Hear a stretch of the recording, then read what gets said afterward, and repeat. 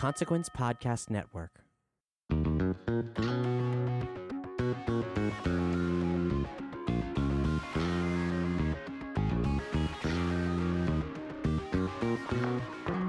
Welcome to TV Party. It's the after party. It's the after party. It's a TV after party. I'm Allison Shoemaker. And I'm Clint Worthington. And we are going to be talking about, and to some people who participated in, the Crazy Ex-Girlfriend live tour. And I'm so geeked. It's times like these when I have a really hard time distinguishing between like critic me and person me, who really there should be like more of a divide. But it's like I don't know. It's like the story of the boy in the Netherlands who had to stick his finger in the dam, right? Only whenever I'm screaming about Crazy Ex-Girlfriend, I take my finger out of the dam and then everybody's fucked. It's like that. Does that make any sense? Let's say analogy? yes. Let's Okay, say cool. yes. But I don't know. For me, I think and then again, I guess I'm relatively fresher at this than you, so I'm not yet disillusioned. But I think it's my favorite part of the job is the idea of critics being able to champion the stuff they like. Which is always really nice. But yes, absolutely. Like you and I have both gotten some great chances to speak to some wonderful people from one of our favorite shows. I am also geeking out along with you. Cool, because for the record, this is not a jaded thing. I guess it is a bad analogy, because I more mean that it's very easy to drum up enthusiasm for something you think is really well done when you're doing so from the privacy of your own home. It is much harder to do that from an objective distance when the person you're enthusiastic about is sitting in front of you or talking to you on the phone or like dancing on a stage. There's something about the immediacy that sort of like removes any vestige of professionalism, and all of a sudden you're inches from being a screaming fangirl. And I totally get that, especially when you have to step back and realize that there's a difference between fan you and journalist you. Totally. So asking the questions that you want to really ask, like, will you be my friend?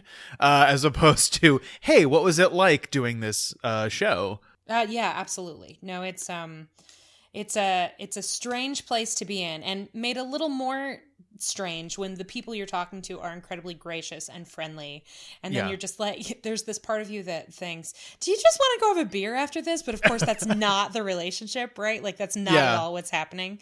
And I think that is as good a point as any to sort of transition into the first person we got to speak with, which was so thrilling, and he was so personable and warm and genuine, and that's Vincent Rodriguez III, who goes by both Vince and Vinny, but I am just going to continue to call him Mr. Rodriguez III because I just can't deal. Clint, do you want to tell our fine listeners a little bit about how this came about?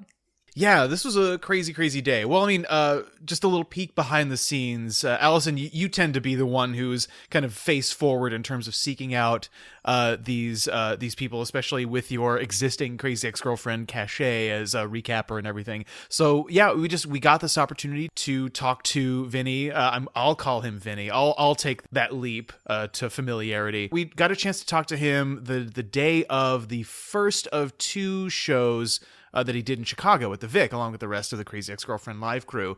And yeah, it was just this like half-hour slice of time that we were able to have downtown with him at the hotel where they were all staying. And we went back into like the lobby-ish place that this hotel had. So whenever you do hear this interview, you will hear some sweet tunes in the background. But yeah, it was just such a crazy, crazy day. And even like walking up to that place, like I don't think either of us could believe that we were actually doing this. Yeah, it was a pretty surreal but cool experience. At this point in my fledgling career, I don't know, in my career, whatever, I've interviewed a lot of people.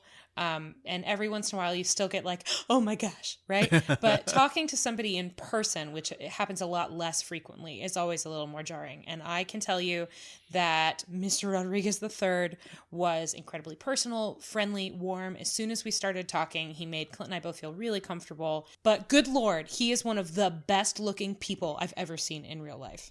Yeah, he's pretty gorgeous. I think you mentioned the other day there's not a pore on him. He's just like this incredibly like bright. And another thing that struck me, he's just as bright-eyed and enthusiastic and gregarious as he is on the show. Like that personality just shines through. Like you said, he made us feel instantly at home. Like we felt like we were just talking, like just shooting the shit. And it was really, really cool. So you'll hear from him now. This is lightly edited for context and clarity and to make sure that we don't sound like assholes. But this is pretty much just what a conversation with Vincent Rodriguez III is like. After this, we'll be coming back with just a little bit more about the Crazy Ex-Girlfriend live tour and one other person we spoke with, which was really exciting. So take a listen. So how is the tour going? Tour is going amazing. It's so much fun. It's a whole new level of intimacy for the cast, which already felt so like, oh my god, so magical and energetic, and just it's been thrilling on set to be in this show with these people, but to take it on the road live, and I say live like that because there's this connection with each audience that changes the show, and then there's just the impulses of those of us on stage. And we have a set list, but you can follow the whims of the crowd a little bit. Anything can happen, yeah. Which I'm not used to because I came from a musical theater background, and you do your set show, and there's very little variance. But with this show, that is so not the case. So if you saw, if there's someone out there who saw Portland or saw Largo, and then you come tonight, Chicago at the Vic, you are going to see a different show. You'll see the same numbers, but there's going to be something else that's just not quite the same. And then there's going to be a bunch of other things that are absolutely not the same. Totally. So what do some of those sort of on-the-fly changes look like? Well, for instance, so David Hull isn't with us, so we don't have him again until Wilshire Ebell in LA. So because of that, we might, some things are changed. So he was doing Friendtopia and Generalize About Men, but now Donna Lynn is with us on tour, so she's going to do those parts. So there's that kind of a change like that, which kind of makes sense, right? But then, without giving too much away, because I don't know when this podcast gets released. Next week. Next week? Next week, yeah. Okay, cool. So I'll just say what happened, so you guys can pretend in the future. Okay, we're in the future. Right. Okay. So I found out 2 days ago, or 2 nights ago, that we were going to put me and David Hull's track for Fit Hot Guys, so that television's Pete Gardner can come out wearing my firefighter pants and nothing else. Not knowing the choreography, not really knowing the song all that much. We crafted this bit. So we mentioned it, and Rachel looks at me and says, "Vinny, are you cool to learn David Hull's track? Are you going to be able to do it?" And I looked at her, the calmest, deadpan, just yeah, of course, sure, I'll figure it out. I got it. I've been listening to the song forever. I've been learning it kind of already because I'm a super fan of the show, so I listen to all the songs, and I like learning the choreography from numbers I'm not in. I'm a huge fan of Catherine Burns, our choreographer. Yeah. And so last night or yesterday, during our 5-hour rehearsal with our band, we have a drummer, Ethan, and an Adam Schlesinger, who's 1/3 of our music team, our songwriting team. Jack Dolgen is with us. He's also part of the songwriting team with Rachel. So we have the whole Crazy Ex-Girlfriend songwriting Emmy-nominated team with us on the tour, which is awesome. So yeah, that's a huge factor. We haven't had a live band till Chicago. Oh, so great! Nice. So we're gonna have a live band all the way through Wilshire Ebell, and I'm not sure about Covina because I only know we're kind of taking it one step at a time. No. It's a lot. It goes by so fast. Totally. This tour. So anyway, yesterday I'm learning Fit Hot Guys. I'm learning the lyrics. At the same time, I'm learning choreography, which is a fun little challenge. I knew the song, I know how it goes, but I'm looking at not sheet music. I'm looking at just lyrics and writing in marks for when to take a breath, which word is operative. How do I remember that it's everyone and not like, how do I know I start this verse or I don't start this verse? It's just weird things like that. So it's really fun to kind of stretch to wake up my musical theater muscles, Right. and learn something so quickly, and then also be a part of this process where Rachel kind of approved the bit, and we talked it out, and then we talked about the improvs within the bit. So she really is writing this on the fly, and it's such a cool process because I'm not in the writer's room at Crazy Ex-Girlfriend. I've been shadowing on the show, like watching directors work and behind the scenes stuff when I'm not called to set. But the writer's room is a place I haven't gotten to shadow yet. So this was kind of, I feel like, like the next best thing, where Rachel is like listening to our improvs and going, oh yeah, you should set it up this way. And so just kind of being a part of her world in terms of how she structures comedy. And she encouraged us to take UCB after season 1. So that's what I did. I took UCB 101, and then that was my first hiatus, and second hiatus, which was this one, I took UCB 201. Gabrielle Ruiz, who plays Valencia, did the same thing. So we were talking about with Jack and Rachel, like the game of the scene, like what's the bit, what's the funny part of the scene, and how do we highlight that, and how do we support that, how do we set it up so we can knock it down, and then so it's been really fascinating. Yeah. So that's one of the things that's crazy on this tour and crazy fun is that Rachel can be like, hey, do you want to do this? Are you comfortable with that? I'm like, cool, let's like rehearse it, let's do it. And then like, okay, great. So tonight, like I'm doing Fit Hot Guys. That's like, awesome. That's pretty singing great. David Hull's part. Like those lyrics I've never sung, and choreography I learned yesterday. And Catherine Burns is here with us in Chicago because we had to use some choreography. So it's been awesome fun. But after this city, man, we're every day for the next, let's see here, today's Wednesday, Thursday, Friday, Saturday, Sunday. For the next 5 days, we will be in a different city each day and do a show the same night we travel. Oh, holy cow. That's crazy. Which is not common. Hence the many beverages. Yes. Oh my gosh! The beverages and bags. I love. I mean, I'm supposed to stay fully hydrated. Yeah. On my new kind of lifestyle diet fitness journey thing, because I've lost a bunch of weight in the last 6 months, and just staying hydrated is half the battle, man. And staying caffeinated as well. And also my probiotics. Wow. Look at you. My Gotta keep that Yeah. that healthy digestive system. Yeah. I want to keep it going. Gotta keep it going. Gotta get that gut health. Yeah. Get that gut health hashtag. Gut health. Right. Well, you were mentioning choreography before. Like, what are sort of the challenges or differences in addition to the improvisation and stuff, adapting these numbers from the show to the stage? Like, what challenges have you had to face? Well, I mean, it's a proscenium house, so the audience is in front of you, but it's also a live audience, and each venue changes. So some stages are bigger than others.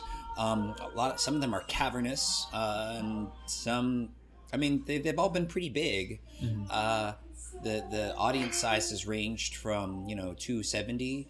I think the largest so far has been 1,800. Wow. So we went from like 800 to 1,800. And then to 1,000. So last night was 1,000. But the night before that was 1,800, and that was just madness. That was just like Seattle. If you're listening, you almost broke my eardrums. When we came out, they went nuts, and then when Rachel Bloom came out, it was just like, and I can't hear out of my right ear anymore. Just what? I can't. I'm gonna have to learn sign language now. Well, now you know what the Beatles went through. Now I know what it feels like to be a rock star. Yes. It was great. So there's the audience vibe.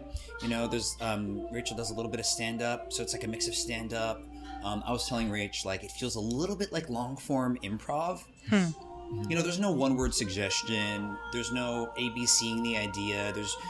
We're not initiating scenes, but ideas happen, and we, because it's us and we kind of trust each other, and we've been working with each other for so long, and we've kind of learned the live vibe from Rach, because she's our leader and she sets the tone, and kind of helps us give ourselves permission to be with her and to be creative and be ourselves and be authentic. It's one of the things I really love about Rachel Bloom.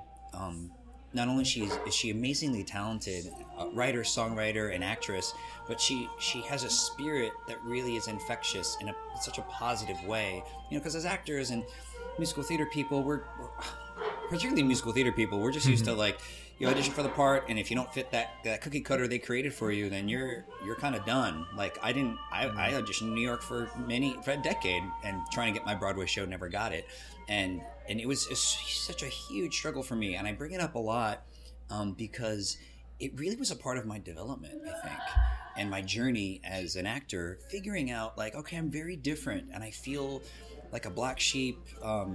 Emotions. Holy crap. You know, that really does something to you. And Crazy Ex-Girlfriend talks about that.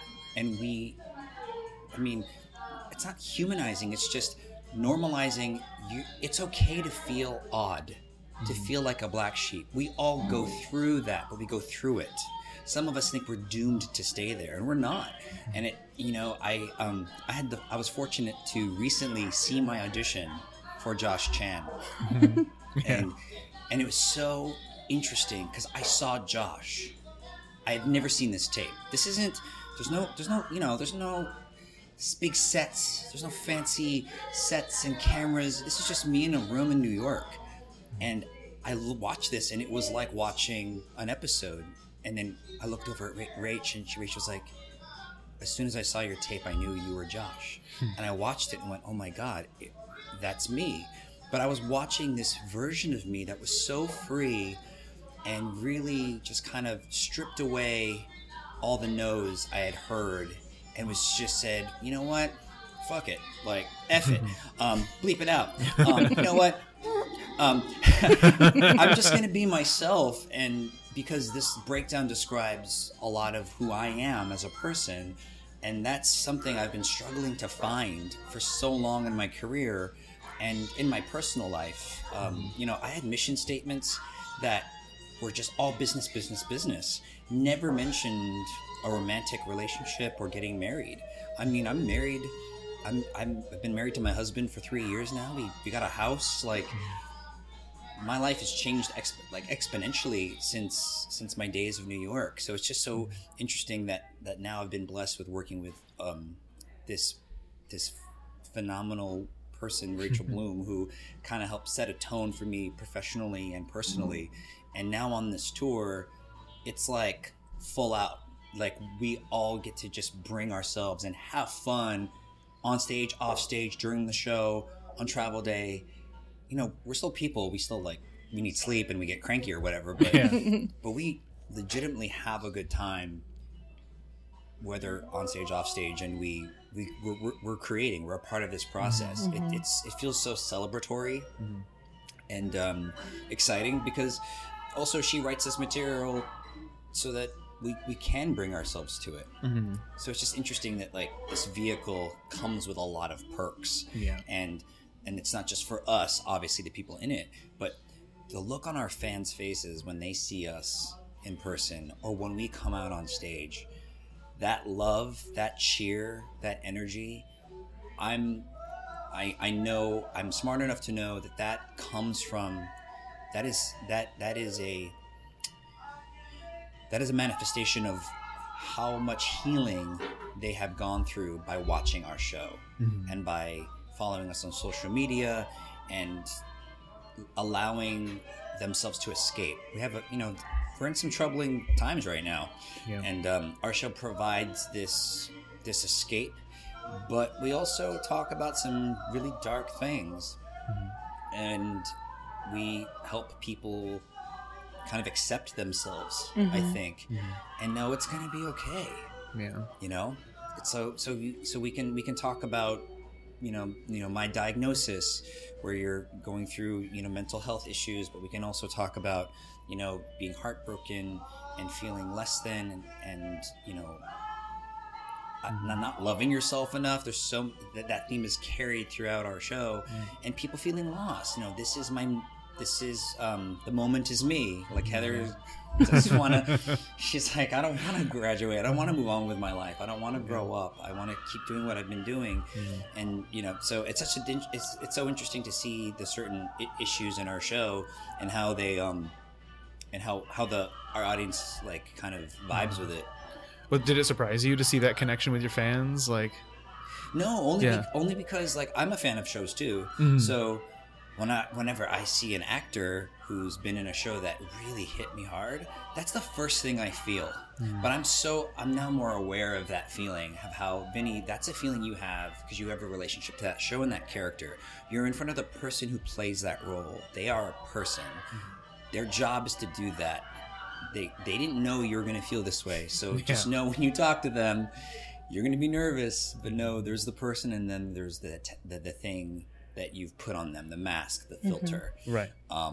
Because, man, I've been a bumbling idiot talking to some celebrities in my youth. Yeah. Just could not talk. So I've encountered that too. If you're listening and you've met me and you've felt really dumb talking, because you're like, oh my God, I'm freaking out. One of the first things I say is, okay, so you can not freak out. Yeah. I'm right here. You're good. Where's your phone? Because we have to take a selfie now. right. And Totally. we can do a freaked out selfie and maybe like a not so freaked out selfie. Because I know what that feeling is like. It's so exciting and it's so thrilling and it means so much to them. And I don't have to know the details of why, but I know it's important and I know that it's healing and it's special. And so, I mean, we just got our season 4 pickup. Yeah. So it's so exciting to see what happens with all these characters, where we end up. I have an idea, of course, of what happens, but yeah, I mean, with this group of people, it's like, who knows what ideas are going to come to the table? Because Rachel and Lean are pretty, they write for us. They get to know, the writer's room is like, I call it the magic room. They like know so much about us, and they really utilize our strengths and use that in our characterization. So Nice. I'm excited to see what happens in season 4. I've gotten a little hints, but I honestly don't know full out. Like, well, we won't grill you about that, but I do. So I love the photo of all of you finding out about the renewal on the plane. And I'm just curious what that was like. Like, my first question, just for myself, was I wonder how people reacted when there must have been like quite an overjoyed uproar, like with a row of people on the plane. Woke up a few people. Yeah. For sure. Jack was sitting in a few rows down from us, so he didn't know. He was like had headphones on. So Rachel had her laptop out and like signed up for internet, and she was like, "You guys." So we were leaning in, and it's so funny because we weren't all sitting in the same row. The day before, Scott Michael Foster opened up his phone, and I hit the app for our flight, and was like, "Hey, let's all just like sit together." We're like, okay, cool. And so he moved all our seats so that because we were on the same reservation, and he moved us to sit in the same exit row. So we were all sitting together, and it just kind of all worked out. And then when we got on the plane, Rach says, "You guys, there's a chance we might find out about our season 4 pickup while we're on this plane." And I'm like, oh, snap. That's exciting. We were all so tired. So so Rach takes a nap, and she wakes up before I start my nap, and she's getting on the internet, and as soon as she's getting on the internet, I see that she's going to Twitter, and I'm like, okay, maybe I won't start my nap quite yet, and I felt it, and I saw it in her body. She just like, and all of a sudden I was like, holy shit, this is awesome. And I'm flashing back to all the previous years of when I found out we got a season pickup. Like last year, I was in Miami having my first drag brunch in Miami Beach with my husband and our 2 besties. So there's this reaction video on my Instagram of me running through a rainbow crosswalk, screaming, "Season 3! We got a season 3!" Horrible toe touch. Toyota jump. Run off camera. Because that's fun. But yeah, so this one we were on a plane together. It was such a trip. We were so happy. Hands in, like, season 3. It was just perfect. It was really perfect. So we took that photo. I did a reaction video. I mean, and then Rachel's like, "Oh my gosh, I have to get up to tell Jack." I'm like, "Okay." So she's over there, and in the beginning, my first impulse was to grab my phone. I said, no. Wait. Just watch Rachel approach Jack and just watch her tell him. And I was like watching a movie, and I was just crying because they were hugging, and they've been working with each other for a long time before Crazy Ex-Girlfriend. So I know this is their baby. You know, this is a huge deal.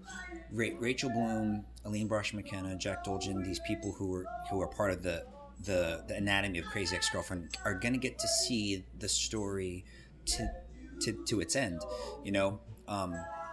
Because we weren't sure if we were going to get a season 4, and now it's happening, and it's like we get to tell the rest of the story and give these characters their full journey. So as soon as they hugged, I was like, okay, I'll take my phone out now. And then Jack turned and was like, yeah, like fist pump in the air, and I got that photo, which is pretty awesome. Nice. It's a good one. I saw It's a it. really good one. It's a good Yeah, photo. Rach posted it, and someone said, I think this is my favorite photo of Jack Dolgen. I was like, I know, because he's so happy.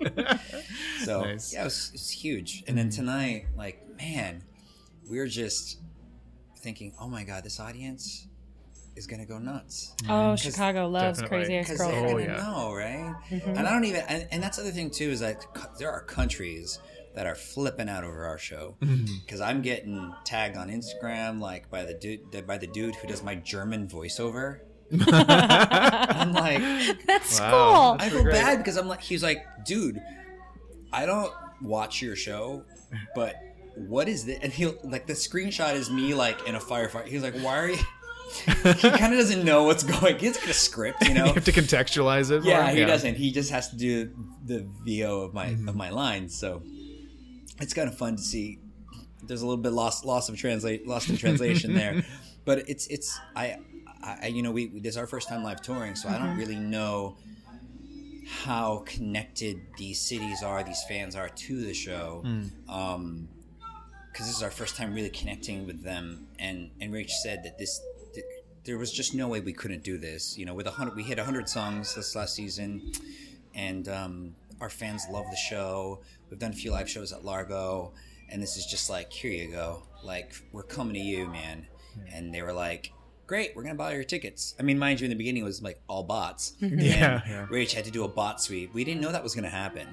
And really, it was such a bummer. It really crushed us, like, emotionally. Like, we felt legitimately bad for our fans, because they should get the tickets. They, you know, this is a very special event.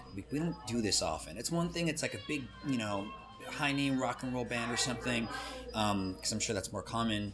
But for us, it's like, no, the tickets aren't even that expensive. This is for them, because it's going to mean something to them, and it does.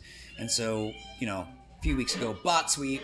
All right, tickets are re-released. Oh, there's a Rachel Bloom like fan club now where you can get like merch. Know about merch first. I'm like, I'm signing up. Right, do it. I am now. Yeah. Oh, sorry, I looked at my phone. I was like, wait a minute. Oh, okay. Hi. I was like, is that about me? Okay. Yeah. So I don't know. I haven't been to Chicago in a while. Last time I was here was with Anything Goes tour, and before that I did. Oh man, was I here? I was here with Xanadu. Before that, I was here at the Marriott Lincolnshire doing Thoroughly Modern Millie. Cool. I have a little bit of a Chicago history, but this is my first time being here in this context. So. Yeah. It's got to be a very different experience. It is. I would just say I've never been a rock and roll star, like a rock star, but I bet this is close. Oh, definitely. Yeah. Are you guys gonna be there tonight? No. I wish I could, but We couldn't get tickets. We couldn't get tickets. We are, however, when we leave here, we're going to go talk to the people who are already waiting, who are waiting for the show. We're almost In certainly the snow. Yeah, in the snow and the Because cold. people line up at the Vic really, really early. Yeah. Yeah. Oh, do they? We've encountered that, Yeah. and if I can get my nap in, I might come out and say hi. There you go. Cool. Yeah, I'm sure that would mean the world to Well, you, yeah. before we let you go, because you've been so generous with Yeah. your time, is there one minutes, number you're not doing in the tour that you really wish you were doing? There are some great songs. Obviously, there are 100 great songs, more than 100 great Yeah, songs. we on have the a show, lot of but- choices, and I'm a huge fan of what numbers we are doing. You know, because I mean, I could say because this comes out later. So like, yeah, we're doing Fit Hot Guys and Fuck Ton of Cats. Let's Have Intercourse. Maybe This Dream. Strip Away Your Conscience. I do Head in the Clouds. Oh, should definitely good. Yeah, nice. Yeah. That's great. We should definitely not have sex right now. Where's your Awesome. launch? Yeah, I mean, there's we don't do as many songs from season 1, but no, I mean it's all over the place. There's 100 of them, so it's really hard to like. Sure. You'll be here all day if you had to pick. do it. Yeah. Yeah, I can't think if there's one like I wish.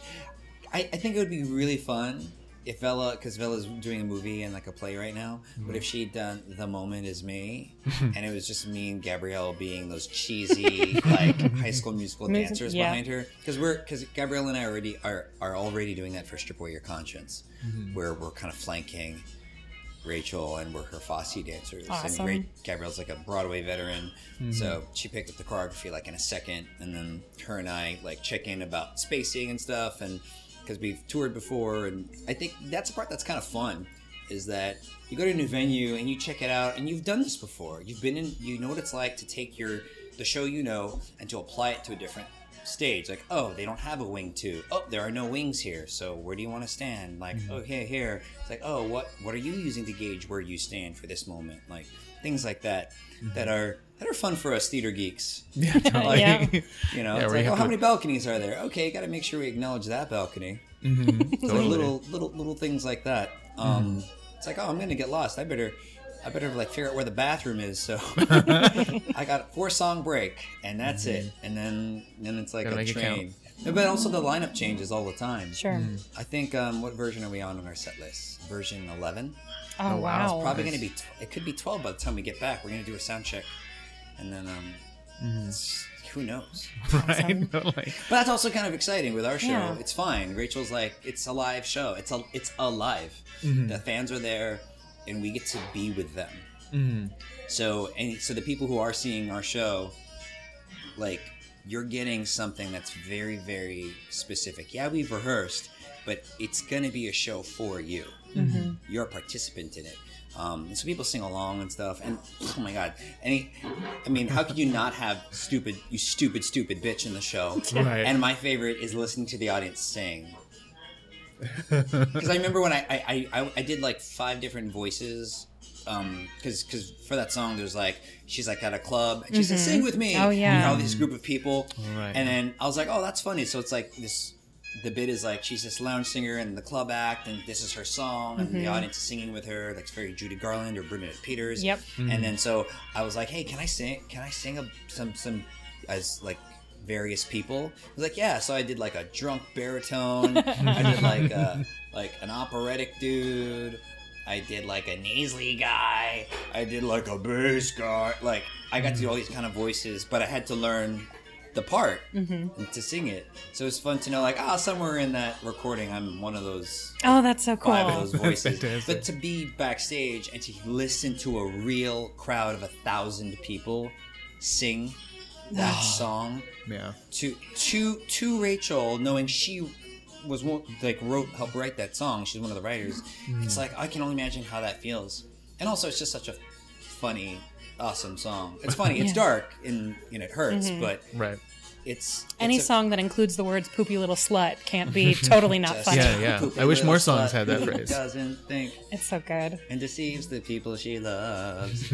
It's just so good. It's like we've all been there too. Yeah. So it's funny and it's ridiculous, but it comes from such a dark place that I think everyone can kind of relate to. And at the end, though, you're like, oh, you silly bitch.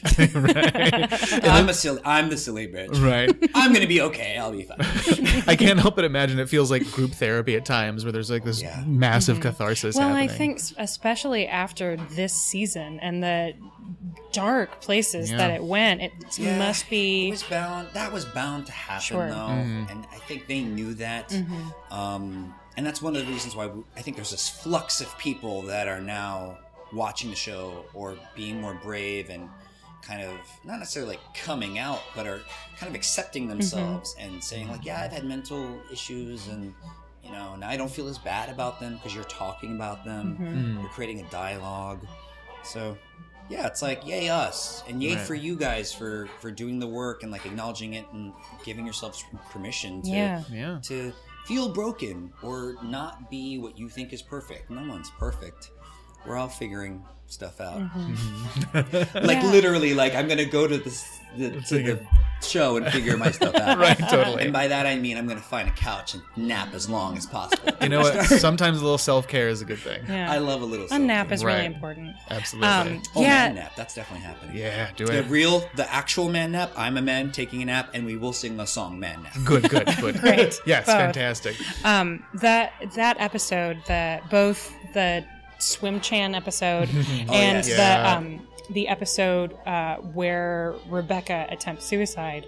After those air, I write about the show, and just me as a person who writes about it, having people respond like all day, just talk all day about how much it meant to them. It was really striking. Like in writing about television, that's not something you see very often. So you should know it's like constant, even for people who aren't directly related to it. It was second and really third like degrees removed, very yeah. moving. That was a big episode too, man. And that's Rachel's favorite episode. We packed it in. I mean, it was horror film, Fatal Attraction type vibe, but also just going to that far, going to those lengths, I think was important for the audience to see, and then to see her kind of just keep fall. How much lower can she possibly go? It's like, yeah, you banged your ex-boyfriend's dad. That's pretty. I think that's the bottom of the barrel. There's only one direction from that point. It's up. Yeah, right. That's it. I think you're scraping it. Yeah. So it's cool. I'm glad we went there, and it was such a fun episode to shoot. Yeah. Joseph Kahn is actually one of my favorite directors. He's so great, so kinetic. Like I keep championing Detention, his movie Detention, which is fantastic. Yeah. Yeah, he was awesome to work with. He knows his stuff, man. He knows his cameras. Holy crap. Yeah. Do you ever feel like, because you get to try on sort of these different personas when you're doing the show, and obviously in that episode you were sort of the like horror movie lead. Yeah. In something like Ping Pong Girl, you're fronting a pop punk band, and Angry Mad, all of a sudden you're in like an 80s dance movie montage. Yeah, Footloose. Does it ever feel like those are things that you've sort of checked off of a list now? Like new skills you didn't realize you had? I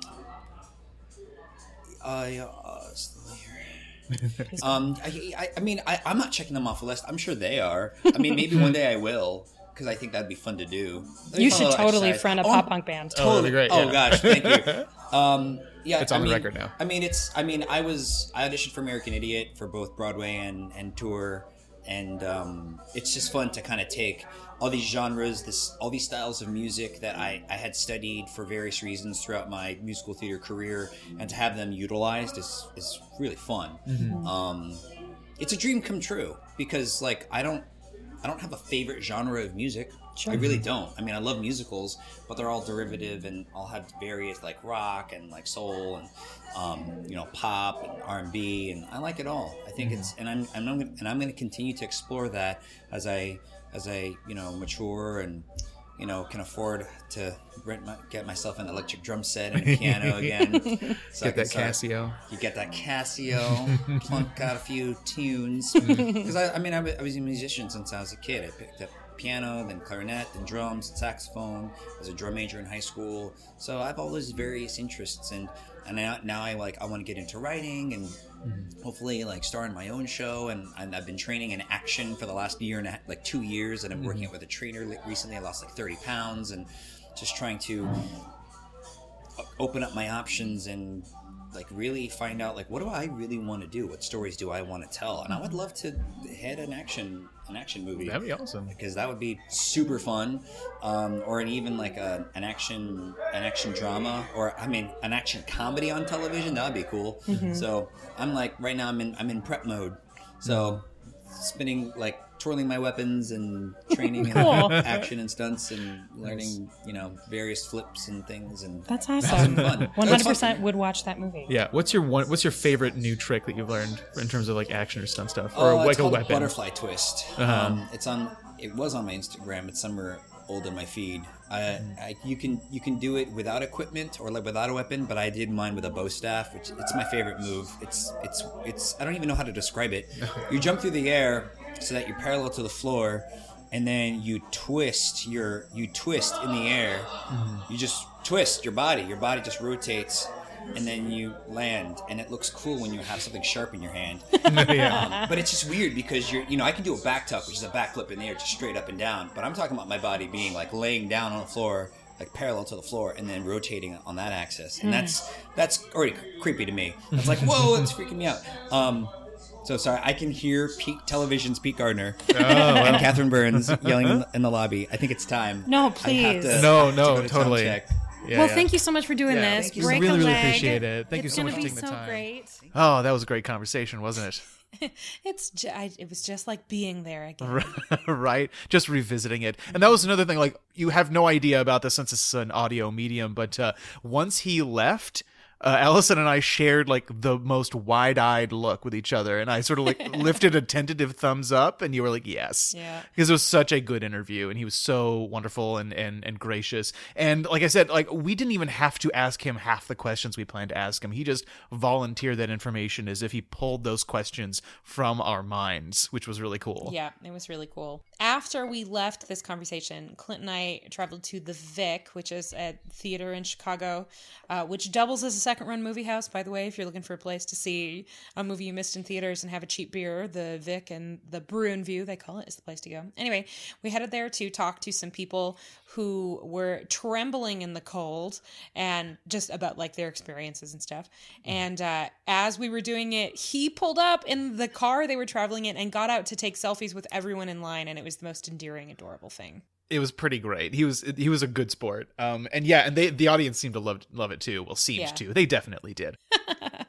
I don't know why I'm hedging that. Like, they're waiting at 3 p.m. in the middle of a snowy day in Chicago in April. Of course they're going to be there. Yeah. It was really something else. And then just a couple hours later, I got to go to that show, which was that was touch and go, wasn't it? Yeah. Yeah. If you are a person who loves the show, if you follow Rachel Bloom or any of the other people who are on the tour on Twitter, you've probably seen that when these tickets first got released for the show, bots bought most of them really, really quickly, like snapped them right up in a hurry. And eventually they did a bot sweep and got a lot of those tickets back, released them to people who are on Rachel Bloom's mailing list first, but those tickets also went really quickly, so there was just no way I was going to get to go. And at the last minute, that came through, which is great because I'm supposed to write about it, so I was just going to have to, I don't know, not write about it. So just imagine what it might have been like. And yeah. then, yeah. So it was really great, and I was so glad to get to go. Yeah. So how was it? Tell me a little bit about your experience. Like, how was the live show, living in it, swimming in Crazy Ex-Girlfriend songs with a bunch of rabid Crazy Ex-Girlfriend fans? Oh, well, it was amazing. First of all, it was really cool being in a theater that big. There were so many people there. It was packed. Who mostly, they all knew the words. There wasn't a ton of singing along because people really wanted to listen, but there was a lot of cheering. There were a number of standing ovations. People were in costume. People were wearing t-shirts. It was just a delight. But the biggest thing that made it so entertaining is, of course, the people who were performing, all of whom across the board were super entertaining, engaged, game. They were obviously having such a good time together. That was really endearing, and they sounded amazing. Sometimes you see, especially if it's like a comedy song or anything resembling a novelty song, it can be fun to see in person, but it's not quite the same, Mm-hmm. And that was not the case at all with the show. Those songs worked incredibly well out of context, at least for that room, but I have a feeling that in any room they would have worked really well. And they were so engaging. And of course, top of that list is Rachel Bloom, who through the show acts as both one of the performers, if not the primary performer, but also the MC of the evening. So she's doing some bits. She's setting up other people's numbers. She's bantering with the audience. She's positively filthy, which should be expected to anyone who's seen the show, right? And she was just incredibly entertaining, working nonstop to make sure everybody involved, both on stage and off, was having a great time. And the set list was kind of all over the place. I'm not even sure really where to start there. But if you're wondering, maybe, if some of your favorites got done, I can let you know. Yeah, surely. Was there like one standout piece? No, God, no, they were all amazing. Just all hits. 10s across the board? Yeah, legitimately. Absolutely. Everything was great. Everybody got time in the spotlight.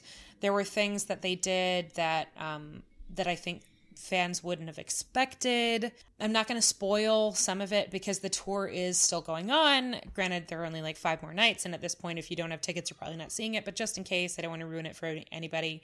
So I'm going to keep things like the closing number and how that's done. And they do Fit Hot Guys have problems too, and there's a fun twist in there. Oh, I guess he spoils that in our interview, doesn't he? Yeah, okay. So you'll have heard about Fit Hot Guys and Pete Gardner coming out in fireman's pants, tear away fireman's pants. It was a damn delight. That's lovely. But beyond that, it was amazing to see how good they all sounded in person.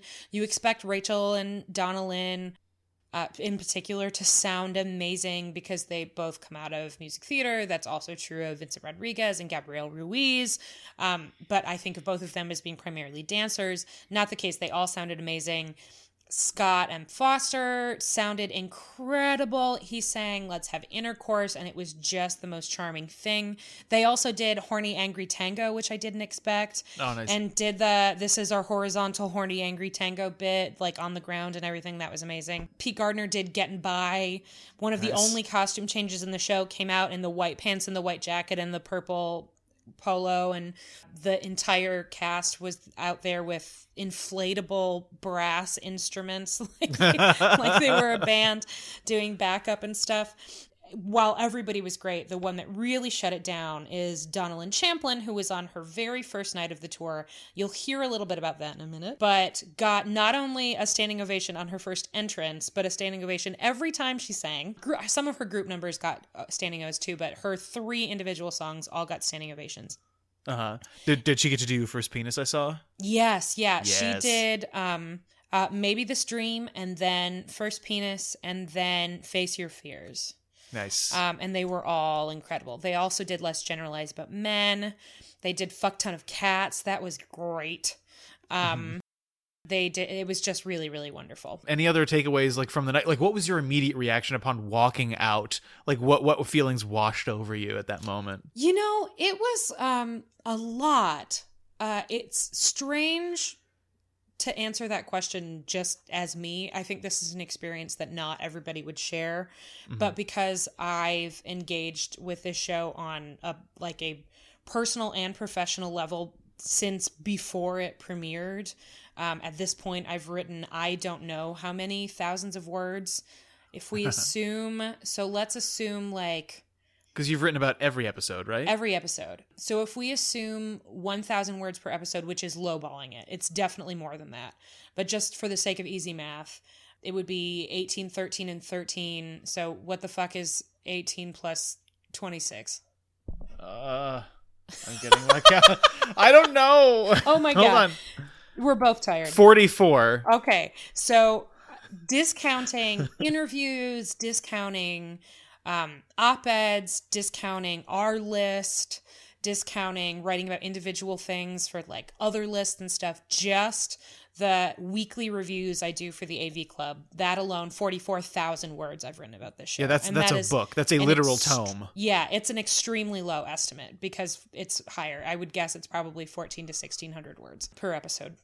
You know, it's the first show that I covered weekly that didn't get canceled for the AV Club.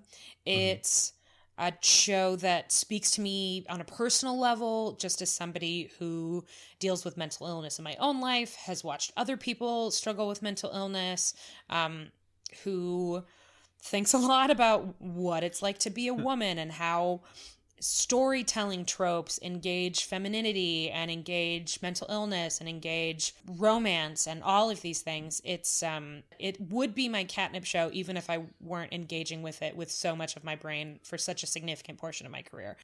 So I was pretty overwhelmed, honestly. Because I'm writing about it, I was taking notes, I was writing down the set list, I was jotting down thoughts the whole time. So I was obviously enjoying it and really engaged both as a fan and as a critic as I was watching. But when I was leaving, it was like strange. It was joyful, absolutely. And it made me feel like a part of something bigger because I was in this room full of people who care about that show in the way that I do, who love it and who cherish it as this really terrific piece of art.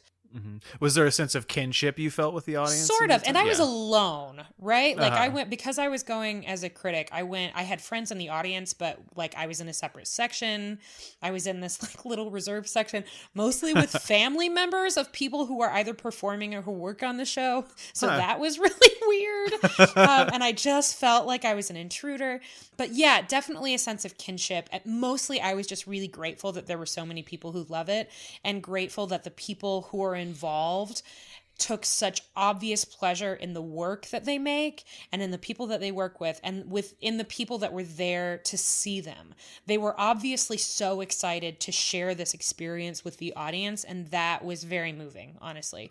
Plus, like, how fucking weird is it? We talked about Fuck Ton of Cats when it was on television, and that was like, what, a month and a half ago, 2 months ago? Something like that. It was like one of the first episodes we did, yeah. So 2 months ago, I was watching that on television, and then it's in front of you. And then I saw it live, and it was the version with the swears. And yay! People came out with cat ears on and shit, and I just she went, I want a fuck ton of you guys, and I was like, that makes me laugh so hard again in person. It was really something else. Oh, that's great. And speaking of something else, we spoke obviously with Mr. Rodriguez III. Before I saw the show, I got to speak with Donalyn Champlin, who I think is, obviously Rachel is the crazy ex-girlfriend MVP. It would be total bullshit to pretend otherwise. She's the songwriter, the co-creator. She's one of the show's writers. She's executive producing. She creates all this stuff with Aline, and then is the lead. Like, it would be bullshit to say otherwise. But if Rachel is the MVP, then Donalyn Champlin is like the secondary MVP. Yeah, the second most valuable player. Yeah, the almost most valuable player. I don't know. We're not sports folks, no matter how many WrestleManias we've seen. We're not. But and that's actually not true. I'm a huge basketball fan, but it would be inaccurate to say that she was like the second team all-star, because that doesn't make sense. Anyway, she's amazing. Sure. And speaks incredibly thoughtfully about the show and about her role in it and the tour. So it was such a delight to get to speak with her about what her experience has been like. And she talked a lot about this season as a whole, but mostly about what it's been like to do this show for the fans. And I'm excited that everybody gets to listen to it. Roll the tape. Here we go. Well, thank you so much for taking the time. I'm sure that it must be a pretty crazy month for you with the tour and everything else you've got going on. So I really appreciate it. Oh, my pleasure. Yeah, and I'm just. So how was the tour? And it was a blast. It was a whirlwind, and I think, here's the thing. Like, when you're in the theater, you just have more time to like bond with each other and hang with each other. Because of like the rehearsal element and the traveling element. Like when you're on tour, you just have so much more time to like bond as friends. Mm-hmm. And it's really hard to do that on the set because sometimes we're not called at the same time. Like, I rarely have scenes with Vinny. I rarely have scenes with David Hall. And then you're on set and you have to be quiet, obviously. And, you have to be on some level of alert in case they need you. So you can't ever really relax on set and like hang out with people. So I have to say, like, I mean, the crowds and the fans have been amazing. Like, they've made us feel like rock stars, which is nothing at all like we had expected. I mean, the whole tour experiment has been one pleasant surprise after another. I mean, the fact that we not only sold out, but sold out within the first 10 minutes, that we go to these places and the fans are just so amazing and they cheer and we feel like, like rock stars, and it's so unusual for us, because that's just, it's just, we just never expected it. So it was just sort of one pleasant surprise after another. But I have to say one of the best parts of touring has been like just hanging out with everyone, because there's a bonding that sort of happens when you go on the road that just doesn't happen in any other circumstance. We've had a chance to, bond in that way, which is a really special thing. That's great. I assume that you've done tours, maybe not like rock tours or like concert tours, but I'm assuming you've done like national tours, regional tours with musicals. Yeah. Yeah, Definitely. I'm guessing a totally different experience.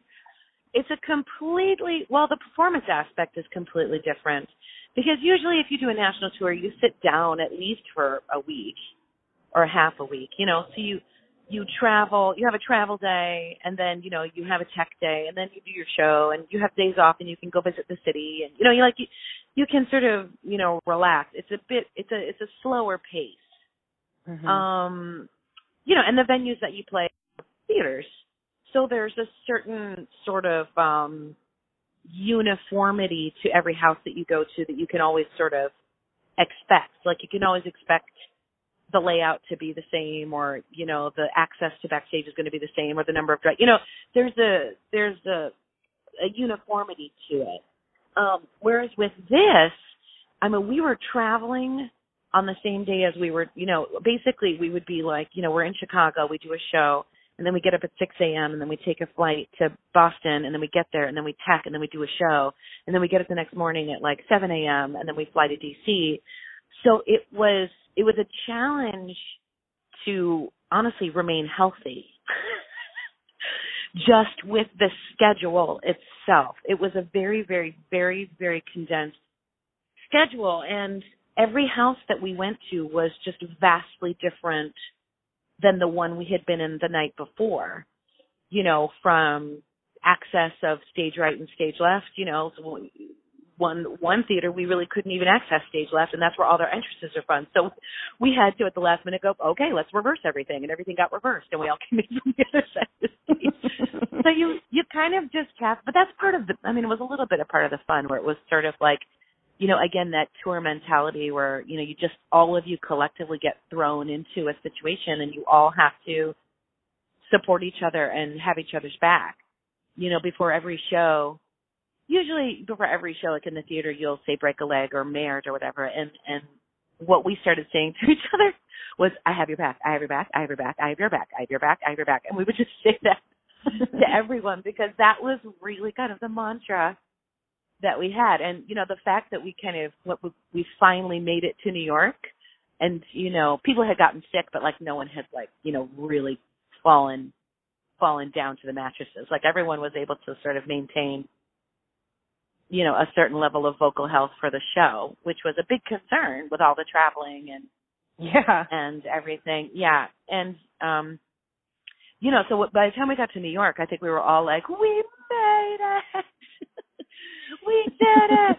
And then we, traveled yesterday, but we didn't have a show. And then we have a show tonight, but we slept in our own bed. So it was like touring emotionally, but like physically it was very different. It was like being put in a blender compared to, like if you go on the road with a national tour, my experience anyway. Yeah. To the sort of feeling like a rock star, I don't want to project an emotion onto you or anything, but I was at the Chicago show, and one of the things that struck me, first of all, it was just so enjoyable to watch you all obviously having such a good time. You watch TV shows and movies and things, and it's nice to sort of imagine that everyone gets along, but jobs are jobs, and surely not everyone gets along. But this was like, it was like you were all having a party, and it just happened to be in front of a bunch of people. It was so fun. That's pretty accurate. Yeah, and we do really love each other. We always have, so just having this experience together kind of just really cemented that for us. Because it's funny, because before we left for tour, I think Rachel and I were chatting. She was like, I just really hope that we all don't hate each other by the end of this, because this schedule is so impossible. And I was like, A, there's not enough time, and B, I really think it's going to be the opposite. I think we're all going to just, band together, and we'll be closer by the end of it. And that's exactly what happened, Mm-hmm. But yeah, the shows themselves, and we, we're in the wings cheering each other on. We're peaking. We enjoy watching each other perform live, I think, as much as the fans do. We really enjoy it, and, we cheer each other on from the wings, and it really is love fest up there. Mm-hmm. Was there a particular highlight for you to watch? Is there someone else's number that was especially fun for you? Or there are group numbers as well. Was there something you got to do? I mean, honestly, I could say that about every number. I think the number that really affects me, though, which honestly I can't watch because I kind of have to be backstage. But the thing, I texted this to Rachel the other day, the fact that when Rachel sings Stupid Bitch, you remember how that was shot, right? That was shot as sort of a legendary star whose material is so familiar to her fans that they can sing it with her. And it's just sort of this fantastically karmic meta moment for me, just listening to it backstage, when she does what she did when we shot it, which was, everybody sing with me, and then she drops out and the audience sings her lyrics back to her like we shot it. And we did that season 1, and for me, there's just something, magical about it, that she sort of envisioned this number 2-3 years ago of this character who had a following so loyal that they knew the words to her song. And now here we are 3 years later, and it's reality. Mm-hmm. And whenever that happens, whenever she does that moment in the song where she says, "Sing it with me," and the whole audience sings the song back to her, I cry every night. To me, it's just so full circle, powerful, meta, that it overwhelms me every night to hear her have that experience and know that she just created it. She manifested that for herself. It's overwhelming to me, and I'm just so happy for her when that happens. Yeah, that was one of the moments that really struck me too. My favorite song, favorite's not the right word. That's, to me, the song from the show that's the most affecting. It's one that I spend a lot of time thinking about and have at this point now spent a lot of time writing about. But hearing other people sing it and then singing it, being in this crowd of people who all know the words to this song was really something else. One of the other things that really struck me, and I apologize for putting you on the spot here, I was a little moved by how surprised you seemed to be getting these raucous standing ovations every time you did a song. The only show that I had done prior to Chicago was Largo. And Largo was, a very small house in comparison, very intimate. And even then it was overwhelming, the sort of wall of sound that the audience made, but it was handleable. And so and then I didn't do Seattle and Portland. I had mommy stuff to do, so I couldn't join them until Chicago. So they warned me how sort of overwhelming it is when you walk out and everyone screams like that. It's like being hit by a wall of sound. And they tried to warn me, but I don't think there's any preparing anybody for that. And look, I've been in the business a long time. I may have experienced that kind of sound maybe once or twice before in my entire career, which is extensive. And even then, it's only at the end of a show where I feel as a performer I've earned it. Mm-hmm. It's easier for me, it's easier to sort of accept that kind of huge outpouring of love after I feel like I've entertained you. So I found it very overwhelming, and it started to make me cry. It started to make me tear up. And I didn't want to tear up because I cannot, you just can't sing that maybe this dream unless you're like 100% in the pocket. And so it was, and it's also the live performer aspect in me where it's like, I haven't done anything yet. Don't lower your expectations, because for any live performer, before you do your number, there's always that moment because you just don't know. It's like, tightrope walking without a net. You don't know what's going to happen. Any live performer, no matter how good they are, how experienced they are, there is always a possibility that you'll forget your words or you'll crack a note, or, you know, it's always there. And so it's almost, I found it very intimidating to get that response before I sang, because you just don't know if the song that you're about to sing is going to go well. And you don't ever want the audience to think, oh, she's about, oh, wait a second. Like, you just don't want that. Sure. So I was very surprised. I was very overwhelmed. I was incredibly touched. But it also made me very nervous. You know, so it was a very interesting experience. I've gotten better. Like, literally when I came off the stage from doing Maybe This Dream, my whole body was shaking. And it wasn't from nerves necessarily. It was from, I just really feel like the energy from the audience was just so intense, it made my body vibrate. If that ever happens when I'm doing like a musical, that happens at the end of the show. Sure, yeah. And you take your bow and you fuck off. Like, you know, like you don't have the rest of the show to go through. I got better at sort of channeling it as we went. But Chicago in particular, I had a moment where I was scared that I was going to be so overwhelmed I wouldn't be able to do the song well, and then everyone would be disappointed. Well, that obviously didn't happen. I was so relieved. Oh, I was so relieved when I got to the end of that damn song. I was like, whew. Thank you, Lord. Very pleasantly surprised that you did Maybe This Dream. I sort of assumed that one was like the kind of jam that you do in a booth when you have a giant bottle of water with you and you can make sure you hit all the notes. I did not expect to see it in the theater. Can I tell you a secret? Yes, please. No, here's the thing. I'm a soprano, right? Mm-hmm. So Maybe This Dream, out of all the songs that I have ever sung on this show, is the easiest. Really? It's technically very difficult because you have to vocally jump through a whole bunch of hoops and you got to be clean as a whistle. Like, you can't have any phlegm. You got to be hydrated. My margin of error for that song is very, very small. But because I am a trained classical soprano, that range is the most familiar to me. I spent decades of my life living in that area. So ironically, that song is the easiest song out of all of my rep. Wow. It's the least risky.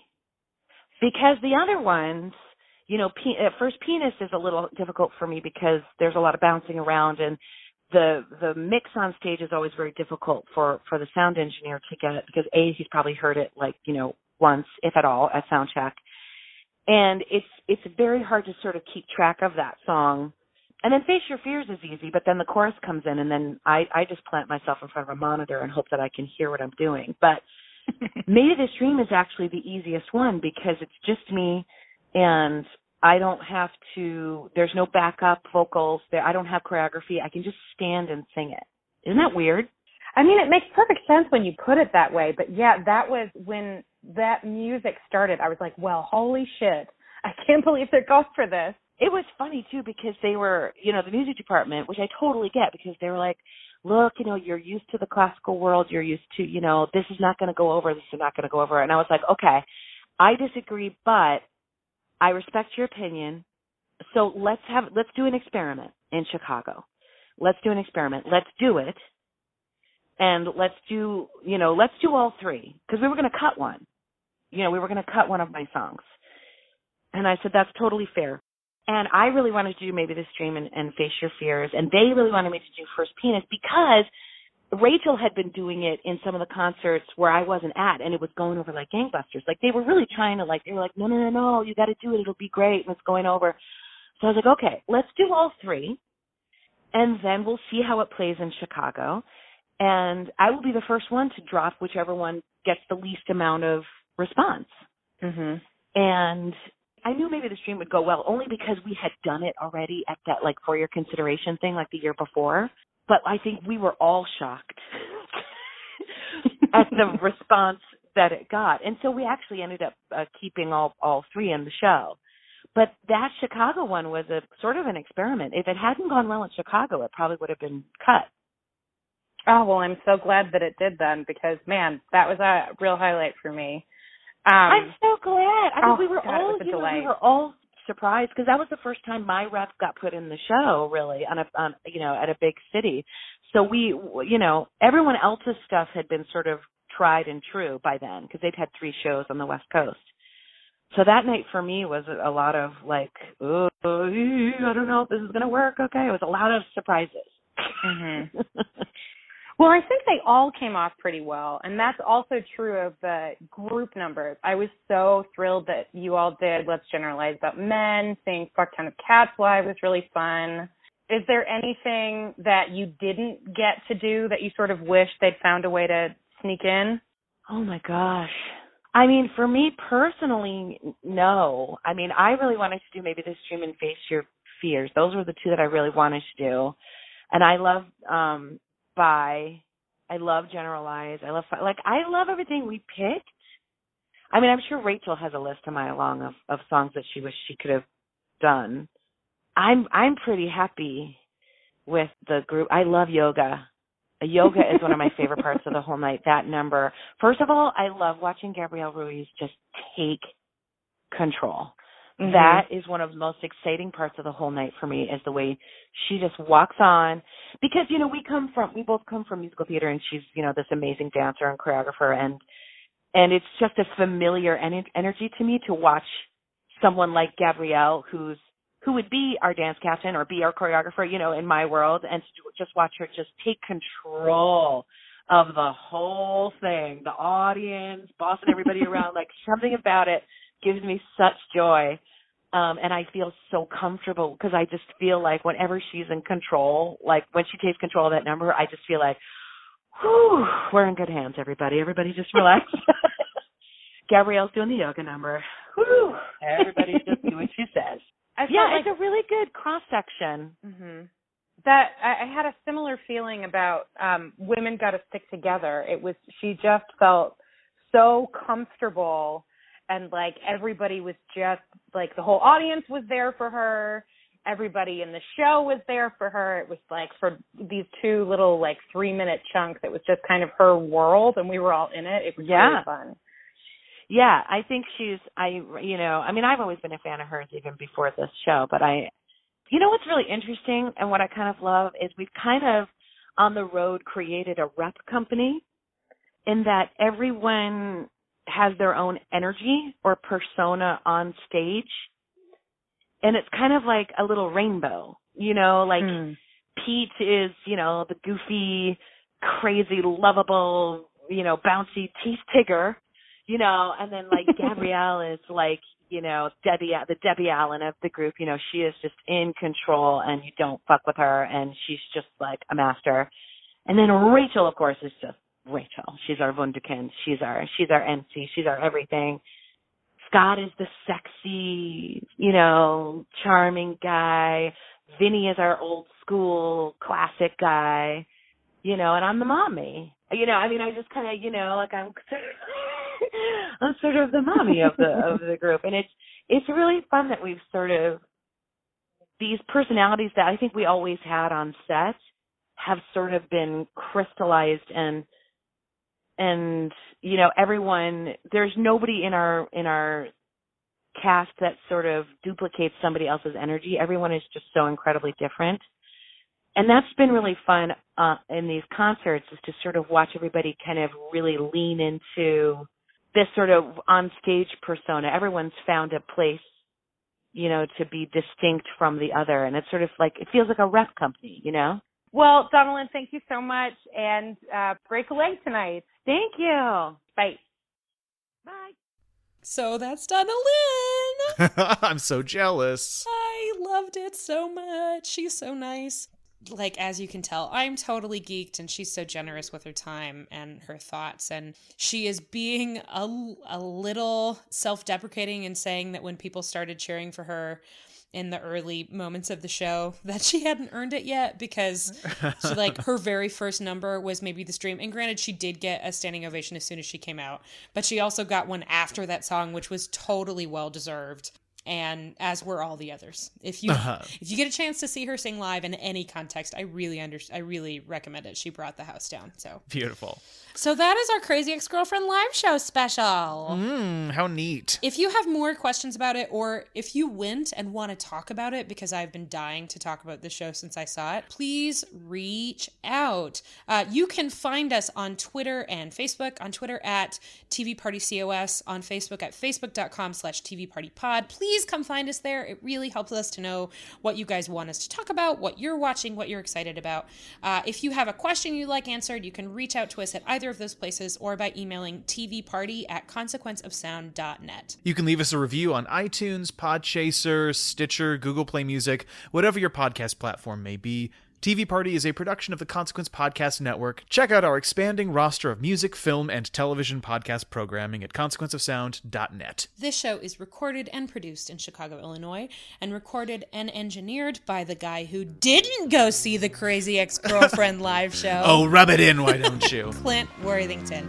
Thank you so much to Vincent Rodriguez III and Donald Champlin for taking the time to talk with us. Thanks to CBS for making it possible for me to see this show. Thanks to you for listening. If you want to read more about what that show is like, you can find that at consequenceofsound.net. And thanks to, I don't know, the coffee that I drank for making this podcast possible. Does that make sense? Yes, absolutely. Now let's go to the TV after party. Yeah, and the after party. Yes. Bye. Bye, everybody.